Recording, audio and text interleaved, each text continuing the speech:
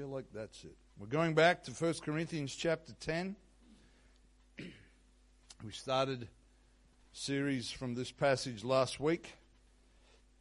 Well, we'll definitely be in it for the next couple of Sundays, including today and next weekend, and we'll see how we go from there.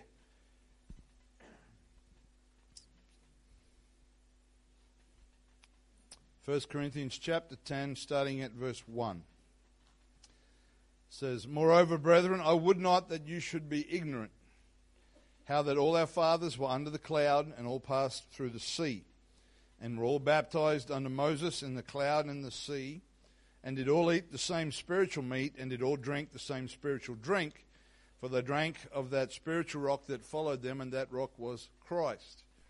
And with many of them God was not well pleased, for they were overthrown in the wilderness." And as we established last week, but if you weren't here, this passage is talking to us of how the nation of Israel wandered through the wilderness after God brought them out of bondage in the nation of Egypt, and some of the things that took place there, and how when they passed through the Red Sea and they were under a pillar of cloud, it was a type of baptism. That's why it says that they passed through the sea. And verse 6 says, "Now these things were our examples, to the intent that we should not lust after evil things, as they also lusted. Neither be ye idolaters or idol worshippers, as were some of them. As it is written, the people sat down to eat and drink, and rose up to play. Neither let us commit fornication, as some of them committed, and fell in one day 23,000. Neither let us tempt Christ, as some of them also tempted, and were destroyed of serpents. Neither murmur ye, as some of them also murmured, and were destroyed of the destroyer. Now all these things happened unto them for examples, and they are written for our admonition, upon whom the ends of the world are come.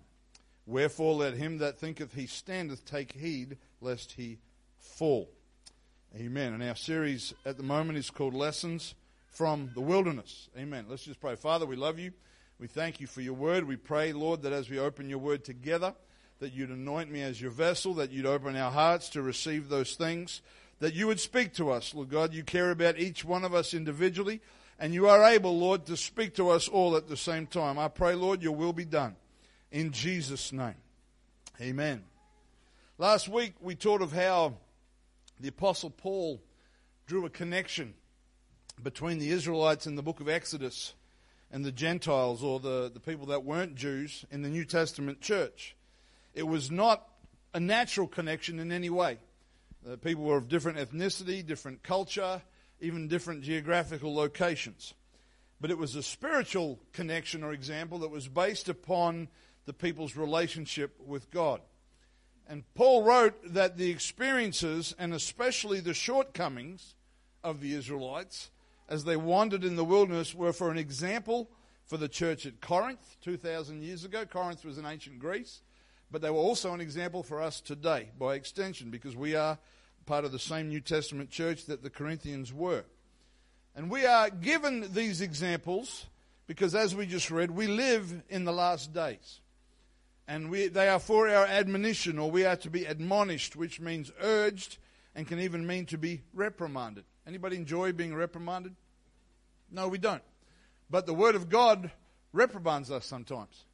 In fact, when you read in the epistles to Timothy, when Paul wrote to the young man, he spoke of 4 things that the purpose of the Scripture was for instruction, correction. There's 2 of them were positive, but there were 2 that we don't like being corrected. We don't like being instructed, but the Word of God is there for that purpose. And because of these examples, we are to be very careful that if we think that we are not capable of making similar errors, to take care that we do not fall. The first warning that we went through last week was the account of when the people began to complain about the manna, the food that God miraculously provided for them every day. They began to openly long for the food of Egypt, where they'd been delivered from, having very quickly forgotten the terrible suffering that was also a part of that Egyptian experience. And the sobering message for us from last week's lesson was that if we allow our hearts to desire the things that God has delivered us from, He may actually grant those desires. And we will die spiritually in the graves of our own lust. There was a place they passed through in last week's lesson called Kibroth Hattaava, which means the graves of those that lusted. That we read, and we're going to read it again this morning from Psalm 106 and verses 14 and 15, describing the Israelites. It said, but they lusted exceedingly in the wilderness. They didn't just say they just had a moment of temptation. They were overcome with those desires in the wilderness, and they tempted God in the desert, and he gave them their request, but sent leanness into their soul. So just to reflect on last week's lesson, the pursuit of fleshly appetites caused their souls or their spiritual life to waste away. Amen. So, moving on in this passage, the next admonition that we want to consider is found in 1 Corinthians 10 and verse 7, where it says, neither be ye idolaters or idol worshippers, as were some of them, as it is written, the people sat down to eat and drink and rose up to play. So before we consider the actual circumstances that this verse refers to, because each one of these warnings actually refers to something that took place, I want us to consider the idea of idolatry first. I taught on this last year a little bit, and just feel like it's worth revisiting as a part of this series. But the big question is, why is idolatry such an issue with God? Why is it so important to God? Why is God speak so strongly against it? Because when you stop and think about it, there are many things that people do as sinners that God is not pleased with. There's a lot of things that the Bible talks to us about that don't please God, and yet idolatry is something that God goes out of his way to specifically address. He does it even as a part of, you'd think if you and I were writing the 10 Commandments, we'd think, okay, which are the top 10 that need to fit on this list? And in Exodus chapter 20 and verses 1 to 4, it says, and God spake all these words, saying, I am the Lord thy God, which have brought thee out of the land of Egypt, out of the house of bondage. Speaking to these Jews that were in the wilderness. And we could say that he is our Lord who brought us out of sin and addiction and whatever bondage that we were under. And then in verse 3, he said, thou shalt have no other gods before me. Then in verse 4 it says, thou shalt not make unto thee any graven image, that's a statue or an image that was carved or molded, or any likeness of anything that is in heaven above, or that is in the earth beneath, or that is in the waters under the earth. Now, I might have thought, in my natural reasoning, that when verse 3 said, don't have any other gods, that would have covered it. But the Lord went on in verse 4 to emphasize no images, no visible representation of anything that you might be drawn towards worshipping. And if you read in your own time in Deuteronomy, I think it's about chapter 4, it's not on my slides, but it tells us that when people make an idol, that they corrupt themselves. They corrupt themselves. And instead of being his image, what happens is we fashion an image after our own design and our own choosing, and then begin to worship that. And even though mankind has done some terrible things in the worship of idols, and if you study that in the Old Testament, you'll see all manner of wickedness and child sacrifice and all kinds of horrific things that people did as a part of the worshipping of idols. One of the main attractions to idolatry is the fact that when you have an idol, particularly if you are the creator of that idol, you get to decide what the rules are. You get to decide how it's worshipped, what is allowed and what is not allowed. When one of the most commonly referenced idols in the Old Testament is Baal, B-A-A-L. And when Baal worship began at some point in history, somebody had to decide, probably with assistance from the devil, what the rules were, how they would approach that idol, what their behavior would be that would be acceptable, and what the rules would be. And that's why the Bible tells us that obedience is better than sacrifice. Because the difference between obedience and sacrifice is that sacrifice is when I choose what I do. Obedience is when I choose to do what he says to do. There were some very serious commitments and worship to idol amongst idol worshippers, but it was of their own doing. Whereas when we read the Word of God, we are to do what God says that we should do. Idolatry is another way that mankind rejects God as his ruler and perverts the image that he was designed to reflect. Now, I don't want to spend a lot of time, but just in the first 3 chapters of Genesis, again, this isn't on the slides because I'm just going to pick out some points. There's a lot of emphasis in the creation period of man being the image of God. Genesis 1, around about verse 26, says, "Let us make man in our image." Now, a lot of people will point at the use of the word us there to say that there are multiple persons that make up God. But the problem with that, apart from the fact it's not biblical, is that no matter how you slice and dice that and try to look at that, when God made that image, there was only one man. He made one man as his image. He didn't make 3 Adams, he made 1 Adam. That was a singular image of a God that is a singular God. Amen. But then when we move on into chapter 2, Adam's busy doing what the Lord told him to do. He's naming all the animals, he's taking care of things. And the Lord says, it's not good for man to be alone. So God causes Adam to fall into a deep sleep, takes a rib from his side and fashions Eve from Adam's rib, gives him a companion. And in chapter 2 of Genesis, it lets us know that they were naked, but they weren't ashamed. They weren't ashamed. Because in that state where they had no sin, they were in a perfect reflection of the image of God. There wasn't even, if you think about that reflection like a mirror, there wasn't even so much as a smudge on the mirror. You ladies, when you clean your bathrooms, you wonder how in the world do all these marks and stuff get on the mirrors. There was no interference with the image. It was perfect, and they were unashamed. But then they sinned in chapter 3, and they suddenly knew that they were naked. What's interesting is they weren't any more naked than they were in chapter 2. But their understanding had changed. And now their focus became on how they saw themselves rather than how they saw God.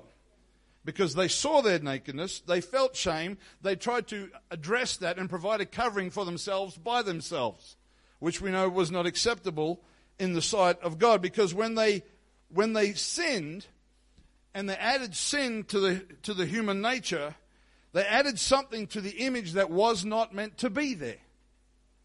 And it caused that image to become distorted, to become warped. And one of the easiest examples I like to use is those funny mirrors that you see when you go to the Royal Show or you go to a circus and you go in and there's a mirror that's the same height as you are, but it has curves in it.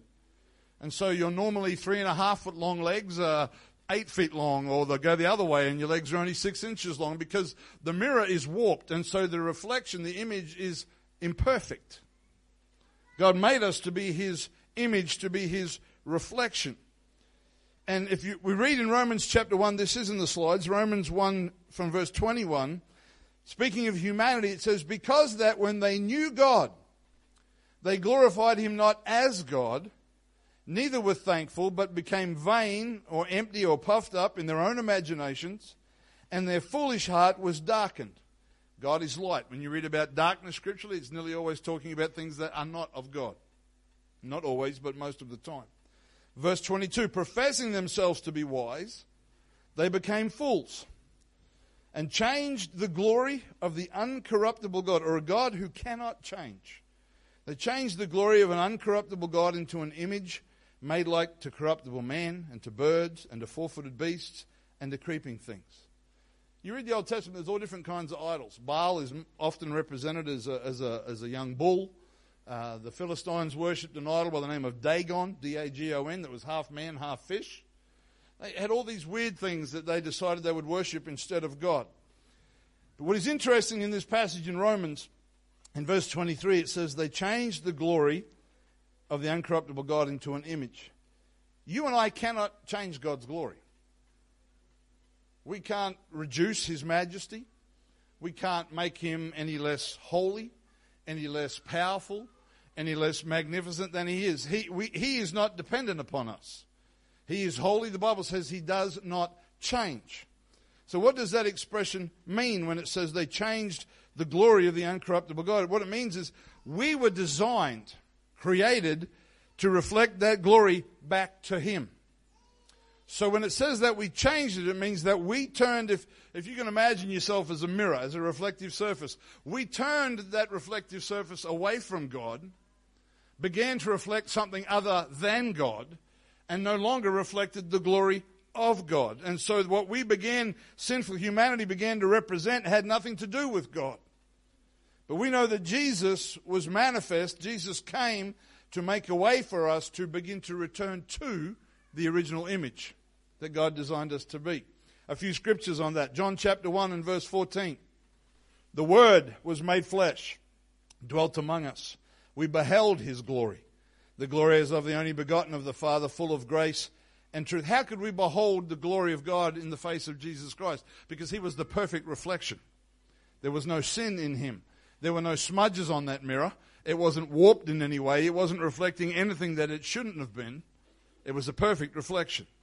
Colossians 1 and 15, speaking of Jesus again, says, who is the image of the invisible God, the firstborn of every creature. Hebrews chapter 1 and verse 3, again speaking of Jesus, who being the brightness of His glory and the express, it's not speaking about fast, it's speaking about exact and precise image of His person, and upholding all things by the word of His power. When He had by Himself purged our sins, He sat down on the right hand of the Majesty on high. So redemption and restoration is the process of buying us back. Jesus paid a price to buy us back, and then He transforms us into the image that God wants us to be. Again, on this same idea, in John chapter 17, Jesus is coming toward the end of His earthly ministry. Calvary is pressing close, and He's praying for the disciples that God has given Him. He's in a time of prayer, and in John 17 and 22, it says, and Jesus praying said, and the glory which Thou gavest me have I given them, that they may be one even as we are one. Again, when it said that Jesus gave them glory, it's not suggesting that He was saying they should be worshipped, that He wanted people to worship the disciples, but rather He was saying as He had been the image of God to this world, so should they be the image of God to the world in which they were. So being born again makes it possible to begin to reflect Jesus the way that we were created to, that image. So this is why idolatry is such an issue. So the circumstances that actually referred, sorry, let me say that again. We read from 1 Corinthians 10:7. Now this is what it was actually referring to. Exodus chapter 32 and verse 1. It says, and when the people saw that Moses delayed to come down out of the mount, or from the mountain, the people gathered themselves together unto Aaron and said unto him, get up, make us gods, which shall go before us. For as for this man Moses, the man that brought us up out of the land of Egypt, we wot not what is become of him. And Aaron said unto them, break off the golden earrings which are in the ears of your wives, of your sons, and of your daughters, and bring them unto me. And all the people brake off the golden earrings which were in their ears, and brought them unto Aaron. And he received them at their hand, and fashioned it with a graving tool, after he had made it a molten calf. And they said, these be thy gods, O Israel, which brought thee up out of the land of Egypt. And when Aaron saw it, he built an altar before it. And Aaron made proclamation and said, tomorrow is a feast to the Lord. And they rose up early on the morrow and offered burnt offerings and brought peace offerings. And the people sat down to eat and to drink and rose up to play. So Moses is up on the mountain with God. He's been up there a while. Seems he may have been going up and down a little bit, but he'd been up there a while. The people were starting to wonder where he was. It's quite amazing. When he was down on the ground, they complained about him. When he was away, they worried that he wasn't coming back. Human nature. But Moses was on the mountain receiving instructions from God for the tabernacle that we've learned about recently, for how they would worship God. And the people thought, well, he's taken a while. We're starting to feel a bit insecure. And so they convinced Aaron to make them what the Bible calls a golden calf. It was probably more like a young bull. And some of us know this passage well, but what really caught my attention when I was studying this passage was verses 5 and 6. I want to read that again. It says, and when Aaron saw it, he built an altar before it, and Aaron made proclamation and said, tomorrow is a feast to the Lord. And they rose up early on the morrow and offered burnt offerings and brought peace offerings. People sat down to eat and to drink and rose up to play. The Bible says that it was tomorrow that it was a feast to the Lord. Now, the word Lord in English can be used to talk about God himself, can be used to talk about false gods, can be used to talk about people in authority. In the UK and England, they still have lords and ladies, at least figuratively speaking. But if you have a King James Bible, wherever you see the word Lord written in all capitals, capital L, capital O, capital R, capital D, it is not just a general term. It is always speaking specifically about God himself, the creator of the universe, Jehovah. It's not just a loose general term. It is a specific reference to God. And then in verse 6, it says they offered sacrifices and ate and drank and rose up to play. Now that rose up to play is not talking about games or sport, but most commentators suggest that that's implying a moral behavior. A moral behavior. So it wasn't this idol that Aaron had built, it wasn't simply that it had been fashioned an idol out of gold, but now what was happening was they were combining it. And they were introducing it into their worship of the one true God. They said, there's a feast to God tomorrow. They didn't cancel that. But somehow in the midst of that, they blended those two ideas. They brought the idol into what was supposed to be something that only belonged to God himself. Now, scripturally speaking, hopefully I haven't lost anybody other than myself. Scripturally speaking, we are not only to reflect Jesus, but the Bible describes the church as being his bride, as being the bride of Christ. And we often make statements along the lines of how true Christianity is about relationship, not religion. And that's absolutely true. But what happens with idolatry is that it brings something or someone into a relationship that is not meant to be there.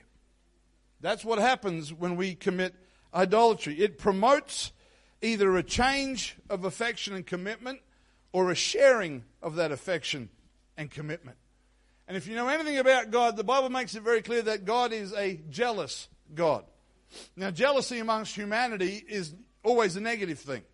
But when God says that he's jealous, what he means is, I have the right to be the only one you worship. I not only made you, I saved you. So I'm not interested in sharing airtime with anybody else. He is a jealous God and has the right to be that way. And so the Israelites, when they participated in idol worship, were adding something to a relationship that wasn't supposed to be there. And what that did was it began to distort the image and introduce behavior and conduct that was against the Word of God. Amen. In our church here, we have a rich collection of cultural backgrounds in our church family, which we really love to have. And among our cultures, among our various backgrounds, there's all different spiritual experiences. Some possibly even have some forms of idol worship in their history, if not current, but possibly in the past. But the admonition here for us in the church today is not so much a warning about statues of golden calves or the gods that they used to worship back in ancient Corinth. As a pastor, I'm very rarely concerned that somebody has a grove of trees in their backyard with a statue in it. Never had to deal with that issue yet. Don't imagine it's ever going to happen. So we're not just talking about golden calves or half man, half fish gods, but what we are talking about is our primary concern, remembering that the warning is for us today, is that we do not share our affection, our commitment, and our worship with God with anything else that does not belong in that relationship. That's the form of idolatry we have to be so very, very careful about today. What is it that comes before God in our lives? What is it that competes with Jesus for our time, our talent, and our treasure? That doesn't mean, well, Pastor said, I've got to give up my job. I can't have a family. I can't have any of these things in life. No. A family is a God idea. Working and supporting your family is also a God idea, just in case anybody was getting excited about quitting their job on Monday morning. Those things are of God in their place. It's when they compete with God or they are elevated above God that they become idols. Amen. And we need to be careful about the things that compete for our time, our talent, and our treasure. Two of the best decisions, and if you are new with us at the moment, please pay attention to this. Two of the best decisions that you can ever make in your life after you decide to be born again. That's the first decision. That's where it's got to start. But once you're born again of water and spirit, the two very, very important decisions are that, firstly, I am going to begin every day with Jesus. I'm going to spend time in prayer. I'm going to spend time in the Word. That's relationship with Jesus. The second thing is that I'm going to do everything I can to be in the house of God at every opportunity, because that's relationship with Jesus as a part of His body. God has set it up that those two would work together. If you don't have time with Jesus privately and you just come to church, you're lacking. If you just have time with Jesus but you don't spend time with His body, you're also lacking. So if you can make those two decisions at the beginning of your walk with God, in time you will look back and see the fruit of that. Amen. I've taught this many times and will continue to do so, because God has ordained that His people should gather together. That's, again, like family and working to provide for your family, that is a God concept. He has told us that we should gather together. He's actually told us that as His return gets closer, that we should do it more than we used to. That's what the Bible says. If it is a God-ordained idea, that means that there are things that God wants to do.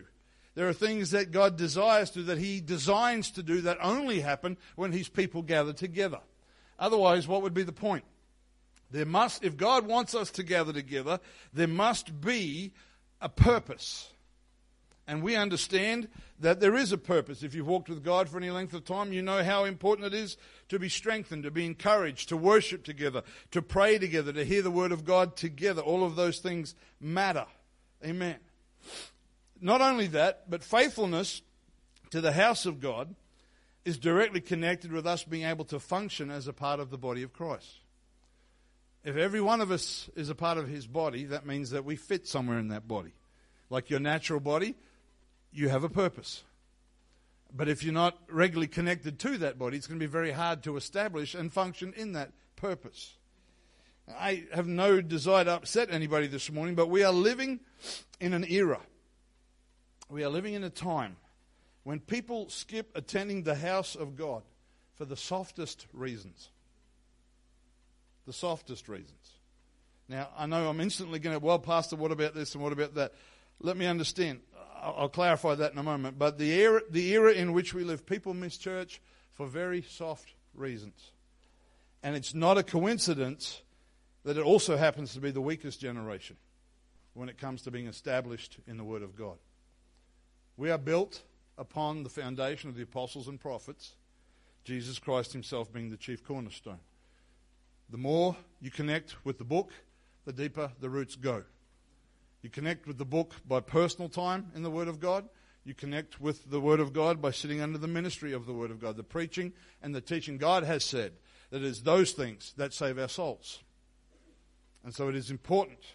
And it can go a little bit quiet. That's okay. I'm not bothered by that. I'm not unreasonable. I reckon if you're sick, please don't come to church. If you're at home throwing up all night, please don't drag yourself and your bucket in the church. We will send you home.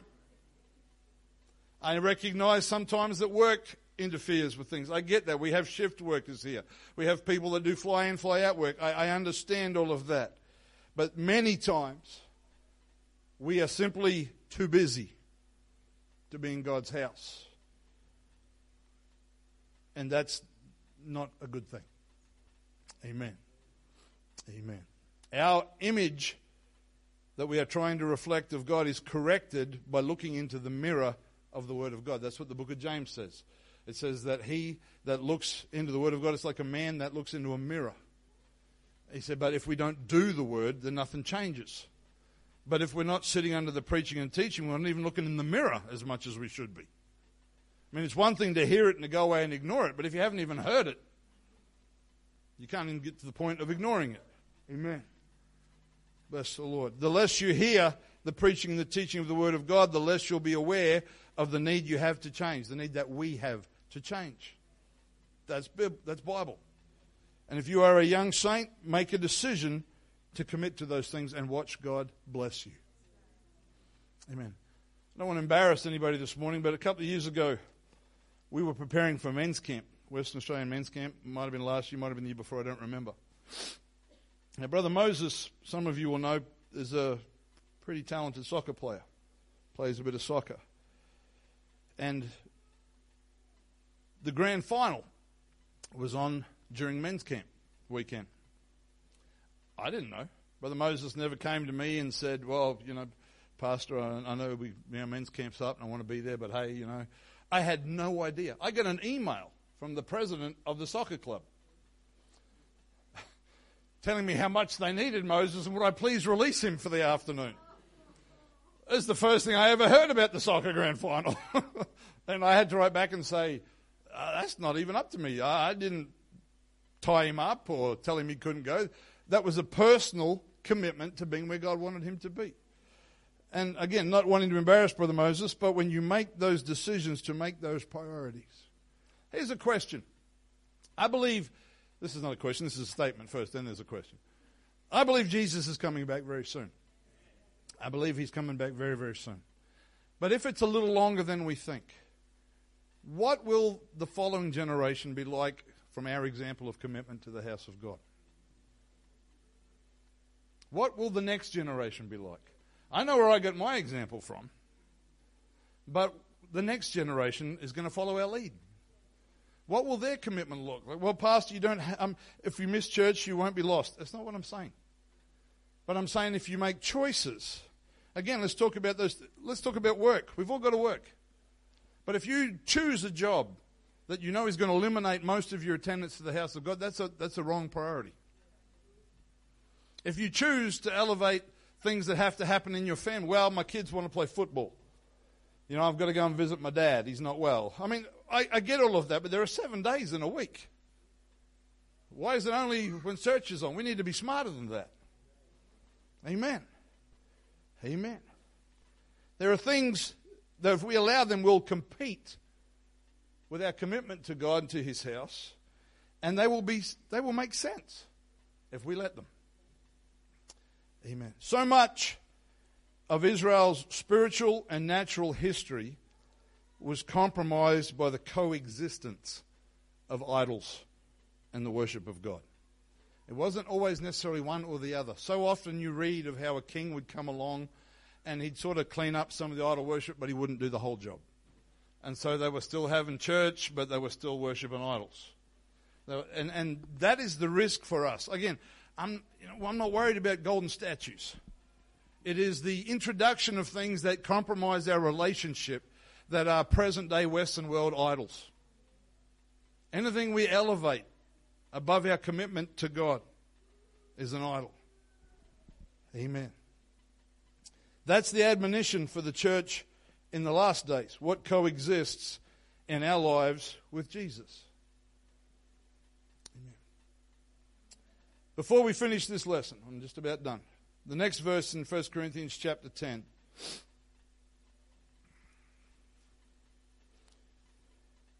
And if that's a little strong what I've said about those commitments, my intention is not to offend. I don't particularly need people to come and say, well, what about this and what about that? That's between you and the Lord. You've got to make that decision where God wants you to be at. But there's very rarely a time that God's going to say, I'd prefer you didn't go to church. Very rare. Verse 8 of 1 Corinthians chapter 10 says, neither let us commit fornication, as some of them committed, and fell in one day 23,000. Israel's idolatry, and actually most forms of idolatry in the Old Testament, or even in the New Testament, was almost always connected to immorality. Now, fornication is the word that is used there in verse 8. If you're not familiar with that word, fornication in a general sense includes any sexual activity outside of that between a married man and a woman. Whether it's extramarital affairs, whether it's people being intimate that aren't married, whether it's same-sex relationships, whatever, it all comes under the heading of fornication. And it's all wrong in the sight of God. Amen. And we need to understand that. Immoral conduct has devastating consequences. It destroys lives, marriages, families, churches, and nations. Do a little bit of history if you want. Have a look at some of the kingdoms in history like Rome. When Rome began to crumble, probably don't read too much of it because it's pretty graphic, but some of the things that were in their society, their morals, which were never great to start with, fell further and further and further. And the thing about immoral conduct is the damage can be very difficult to repair. Verse 8 here in 1 Corinthians refers to an Old Testament situation, which we're not going to read through, but you can read yourselves in Numbers chapter 25, where again, immorality and idolatry worked hand in hand.